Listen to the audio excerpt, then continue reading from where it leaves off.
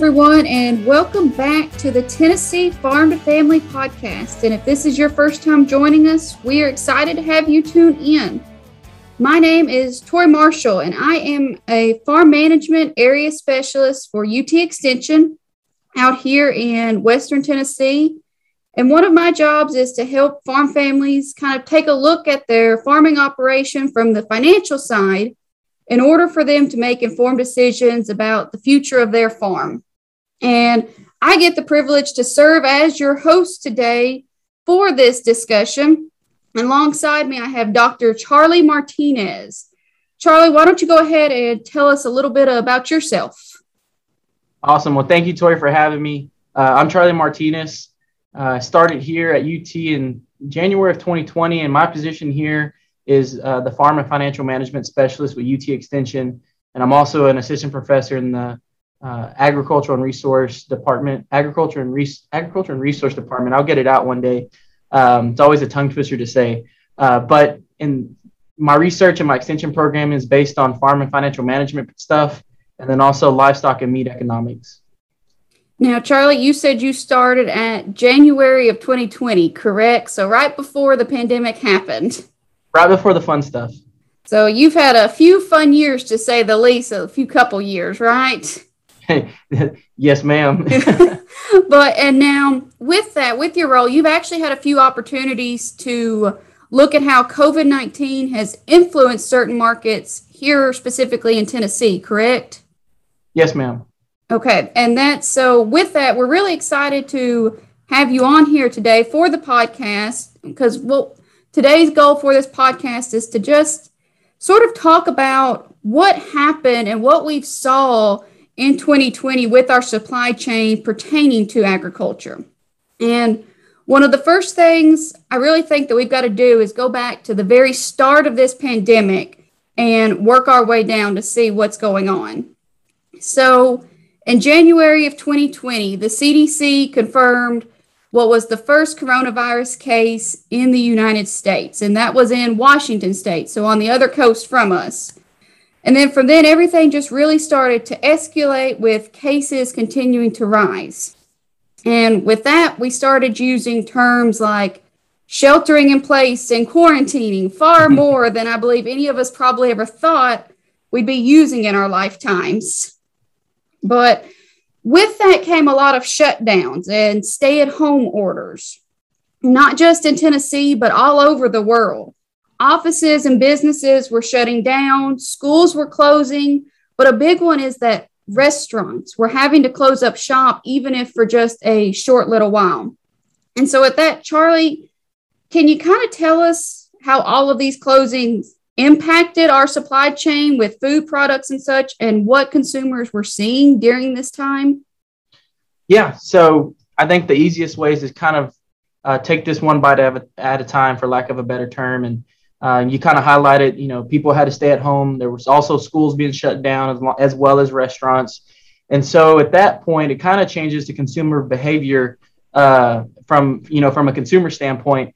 But then there's also supply disruptions across the supply chain. So not only do we have consumer disruptions, but we have supply chain and production disruptions. And I think the easiest way to just from a macro view of talking about is that there were supply disruptions across all sectors, not just agriculture, but other sectors. We can think about trains and people quit flying and, airports having issues. So there was a lot of industries that were affected by COVID-19. But as we start thinking about livestock and meat production, or livestock production and meat consumption, from the demand side, a lot of folks, since there was no restaurants to go to, there was more demand that skyrocketed at the grocery store and your local retail stores. And so the first thing, and from that standpoint, is as we think about how food is processed for food industry or for the retail side. Those two types of product are different in terms of how they're prepared. If we think about the commercial side, they'll be sold in bulk to restaurants or to grocery stores, but those products are different. And so not only are they different, they're going to be packaged different, and it just also depends where it's going. And so for a company or a packing plant to just switch over and say, okay, we can't sell to restaurants, let's sell product to the grocery store, that causes a lot of issues. And so if we think about from that standpoint, then that creates some bottleneck on down the supply chain, especially at the same time while those packing plants were dealing with plant closures due to coronavirus outbreaks, or just closing in terms of trying to be proactive and trying to say, hey, let's close and let's see what's going to happen, and not do anything harmful for our employees. And then at the same time, not only were they sending different product to the grocery stores, I don't know if you remember, but there was a thing called hoarding behavior, where people were just buying in bulk. Remember that just slightly, just a little bit. Even the toilet paper was getting bought out, and people were hoarding that. And so the same thing kind of happened with the meat cases and the product that was available at grocery stores, even with milk and eggs and stuff of that nature. If people were staying home, they were just buying everything in case they thought there could be a possible run out. And so that's what they were, the behavior from the consumer also caused a lot of issues. And so between the consumer behavior changing and the supply chain issues, all that accumulated to a lot of disruptions across the supply chain. And we're not even talking about, from the beef side, we're not even talking about the feeder calves or the producers that were selling feeder calves at that time. And so there was a lot of disruptions from every which way along each sector, and especially when we start talking about protein, consumer and producer. So really, it wasn't necessarily an issue of no food, period, per se, but more of a disruption in the logistics or food distribution that was really turned on its head, correct? I would, it's a great way of summarizing it. So all this change in demand with schools shutting down and not necessarily needing milk or something in that, or restaurants not being able to serve food for their dine-in customers. How did this impact our ag producers, our cattle crop producers? How did this influence them, this change in demand? Right. So I think it's the easiest way is to kind of think about it by each industry within agriculture. Because the critical thing is to remember total demand never really went anywhere. It just was changed in the venue or the channel that they got their product from, food away from home versus food at home. The way that they were buying their food was different. And so if we think about it, demand didn't change, but the different channel where they bought it changed. And for an industry like we just mentioned about supply, about the packing plants, it's very hard to alter the channel. And so for ag producers, it was highly publicized about the milk dumping, and kind of what was underlining that was because, a lot of producers depend upon milk, or a lot of milk producers depend upon schools to be open. And so, that left them with a surplus whenever the restaurants and the schools are closing. And so they couldn't find alternative sources to sell their product fast enough. And that's what led into some of the excess the dumping of the excess milk. And that's another thing that kind of gets a misconception is that it happened across America. In reality, it only happened in certain regions where there was an excess volume of milk being dumped or was being produced, and therefore then had to be dumped. Another industry was the poultry and egg industries. Again, there was no really loss in demand. It's just the different form. I don't know if you saw it, but over here in Tennessee, what we saw on the eastern side was eggs. We could not find enough eggs in our retail store. And I know some of my friends and family back in Texas, they had issues finding eggs. And people and when we're talking about product differentiation, eggs that we get like at McDonald's and Chick-fil-A and, Denny's or anything like that, where we eat those eggs are totally different than the eggs that are bought within the retail store. And so the specs that are for these two industries was different. So that kind of led to not necessarily a shortage of eggs, but trying to get enough eggs into the grocery store was an issue. Now they actually waived some of those requirements for eggs during this time, so producers could have a alternative for their supply. Correct? Yes. And so that was an immediate relief to try to move the product. And then we start thinking about broiler production. They kind of had the same bottleneck issue, but that was also a function of they had anticipated demand, and if we're going to put breast and rib, rib and breast product, well, some consumers really don't want that in a retail store, so that causes a lot of issues there.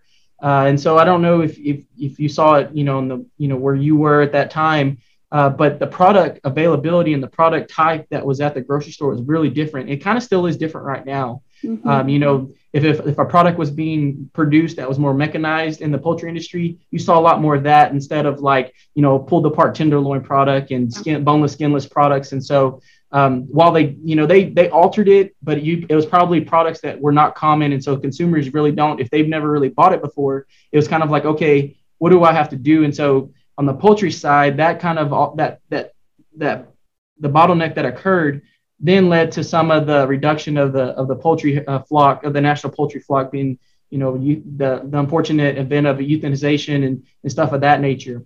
And the same kind of result we saw in the pork industry. It was publicized pretty widely about having to euthanize some of the some animals because of, hey, we have it, they're market ready, but we can't get them processed, and if we hold them longer, we lose all value anyway. So let's go. We can readjust our supply chains. And I think it's important to remember that the broiler industry and the pork industry were able to kind of bounce back quicker because of the natural biological nature of those animals. From the time that they're farrowed out until they're hung on the rail or their egg set versus they're being put into processing. That time frame is shorter compared to the beef industry. And so they were able to adjust quicker to the adjustment or to the supply chain issues. We saw reduction in herd size from the national herd standpoint, and then we also saw a reduction in egg set in the broiler industry. And so that's how they kind of adjusted, and that's what kind of affected our ag producers in those industries. But then if we start talking about the beef industry, that's just a whole nother world in itself, simply by the structure of the industry. We don't have as much vertical integration that occurs in the beef industry. And so that led to some of our feeders having to hold cattle longer, which not only made slaughter weights increase because, they were putting more weight on them. Although, they were increasing in weight slowly, they were still getting bigger. And so that led to increased slaughter weights, which then also impacts the space availability at the feed yard. And if they can't move the cattle quick enough out of the feed yard, then there's no space to bring in new cattle or feeder cattle. And so then that reduces the demand for feeder cattle. And I think a lot of, me personally and my family, we saw lower prices at that time. And so that, I guess in reality, a lot of these ag producers that, we're at the, we have an egg set and we have, farrowing operations, and then we have cattle producers. Those are the ones that were kind of stuck with lower prices at that time. And I think all of this was exacerbated also only because of the processing or lack of processing capability at the packing level. And I think one of the best things that actually happened was the CFAP program, or the coronavirus food. And what was the P side? I can't remember the P one, but CFAP. It was that policy allowed producers to offset the losses that occurred during coronavirus, during the heart of the coronavirus period. And I think we've had 2 official rounds, and then a third round came in that actually did supplemental income for the first round of CFAP. And so I think that, the initial impact for ag producers was lower prices, and therefore it kind of hurt revenue and profitability. But then as we worked through it, and as each industry worked through the supply chain issues and the backlog and the bottleneck, they actually ended up kind of coming out okay. And so that was one thing that I thought, at first it was not fun, but then at the end of 2020 and coming into, as we got into 2021, those profit losses were kind of, brought back because of the supplemental funding from the government. And Charlie, you brought up the topic of euthanasia for pork and poultry producers. And I think this is important to note in this, that this was not a decision that was taken lightly. Right. Our supply chains were disrupted so badly during the start of all this that this was the only option for these producers. They were really in a bind. And I think that's important to note, because a lot of times some people think that we don't consider these animals important or in that fashion. So I think that's important to note, that supply chains were so badly disrupted that this was the only option we had at this moment. And it was the most humane way to help with this oversupply of animals that we had nowhere to go with. Right. But I think you brought up a good point there. It's if you really think about it just from a business standpoint, if in reality, no one really wants to lose an animal because they're losing money. So this is not an option that they really wanted to resort to. Yeah, but you mentioned quite a bit there about problems or disruptions in our processing capabilities. Can you kind of touch on that for a second as to what we were seeing during this time when COVID was really at its peak and everything? What was going on in our processing or packing plants? Sure. So if you think about a packing plant, regardless of the protein, poultry, pork, or beef, if anybody's ever been on a fabrication floor or processing floor, they'll know that there's really no room between people. There's not a lot of room between people, and they're kind of close together, right? And so that's not conducive for preventing the spread of COVID-19. And so that was one of the initial issues was, okay, we got to spread everybody out, but so then how do we adjust if we were a packing plant? How do we adjust to spreading out people while still trying to be efficient? So you kind of have to slow down the chains a little bit to try to think about, okay, what products do I need to get off? While also adjusting at the same time to, different, demand or different type of demand from the retailers. And so if we just think about the personnel issue, we had to increase space. And then during the same time, they started increasing the cost. There was an increasing, test being provided to, the workers at the packing plant. And so we have increasing the space. We have COVID testing that happens while they're getting dressed up, and so that they keep up with that. And so all that accumulates to reduction in time on the actual fabrication floor. And so if we have reduction in time, that's going to reduce the amount of output. And then at the same time, while they're taking these precautions, there were still a lot of outbreaks that were occurring, between each 3 segments. And so they would either have to close down and then open back up with reduced labor, depending upon, if the full workforce was back. So they had to deal with a lot of, day-to-day issues of, okay, we're open today, but what if we're closed tomorrow, kind of a deal, because we have an outbreak, that comes back from the testing. And so if you think about it, that just accumulates the slower output from the packing plants, which then, trickles down into the supply chain bottleneck. And so at the same time, I think some of the issues that we saw then are still being worked through today. And with some plants still having issues, having consistent shifts. The labor force that's in the packing plants, they have the opportunity to also, find other jobs, work at a factory or something else. And so that also leaves the packing plant having to compete with them to pay, to keep them there on the shift. And I know some packing plants are having trouble just having enough to fill 2 shifts.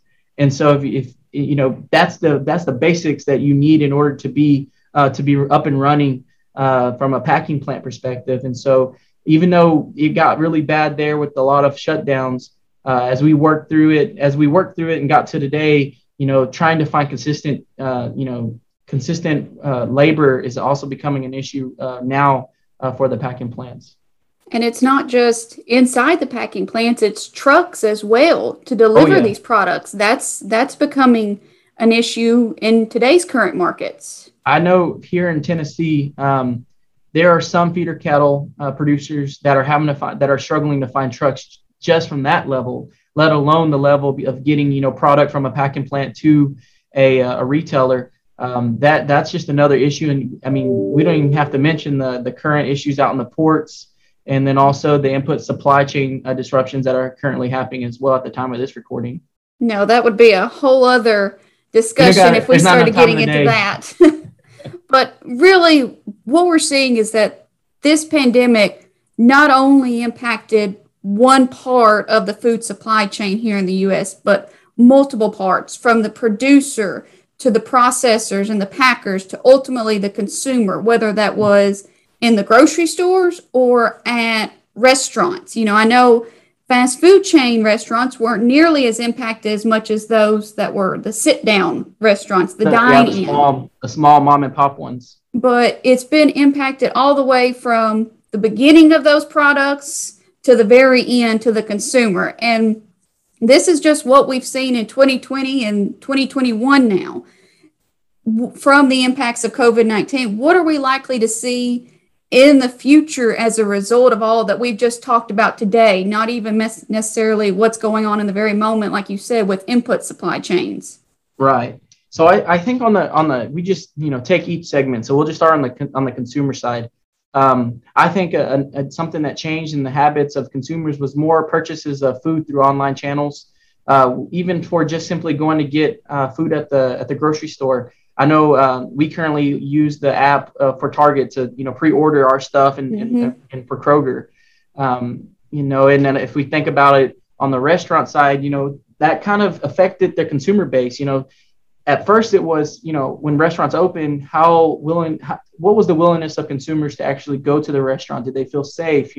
There was those issues. And then that's one side of it. The other side is there's a group of consumers that they learned how to cook different products that they never had to do before.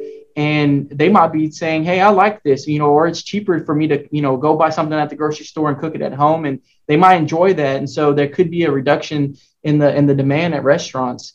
There's also been, some changes in people finding value of buying locally sourced products. We just got through strawberry season over here in Tennessee, and that was like an idea where an apple season is currently going right now, where people are going, hey, I can help the local producer. Let's go buy products there.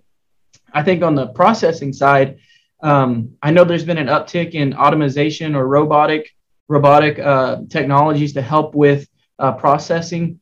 And so that in theory will help reduce, potential labor shortages in the future. But also, if there's only the robots are running and it only takes a couple of people to manage those robots or the automation, that makes it easier if there's another outbreak, for instance.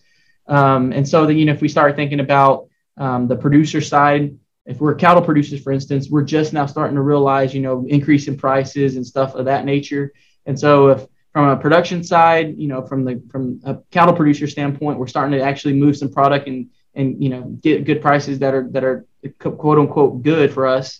Then the packing plants, they're making adjustments. I know now some packing plants didn't have a what if scenario plan. Like, what if we actually have to shut down multiple times over a time duration? How are we going to handle that? So I know there's some plans being put in place there at the packing level. And then I think the next issue that could come up is, how do we avoid that at the retailer level? How do we ensure that we have more products? And I know the USDA has announced recently that they're going to be putting more effort and resources into ag supply chains. Could that come in the form of increased packing facilities or increasing, storage facilities, stuff of that nature? I think there's this, made it known that, hey, let's look at our supply chains and let's look at the next time this happened. What can we do to avoid hoarding behavior again, and how can we let our consumers and the citizens know that there's always going to be stable food supply? That's something that we don't need to worry about here. And so I think it's going to be interesting moving forward here in the next couple of years of how these industries change in response to COVID-19. So there's safe to say that there's still a lot to come, and there's a lot of questions that are still going to have to be answered at some point. I think without a doubt. I think you and I could probably sit back down in a year and go through some stuff, and there might be a difference in the last 12, the next 12 months. So where are we now? Yeah, exactly. Yeah. But with that, like Charlie said, we could keep going for quite a while on this topic, but I think we will wrap it up. And Charlie and I thank you all for listening today to our Tennessee Farm to Family podcast. And we hope to have you back to learn more from UT TSU Extension.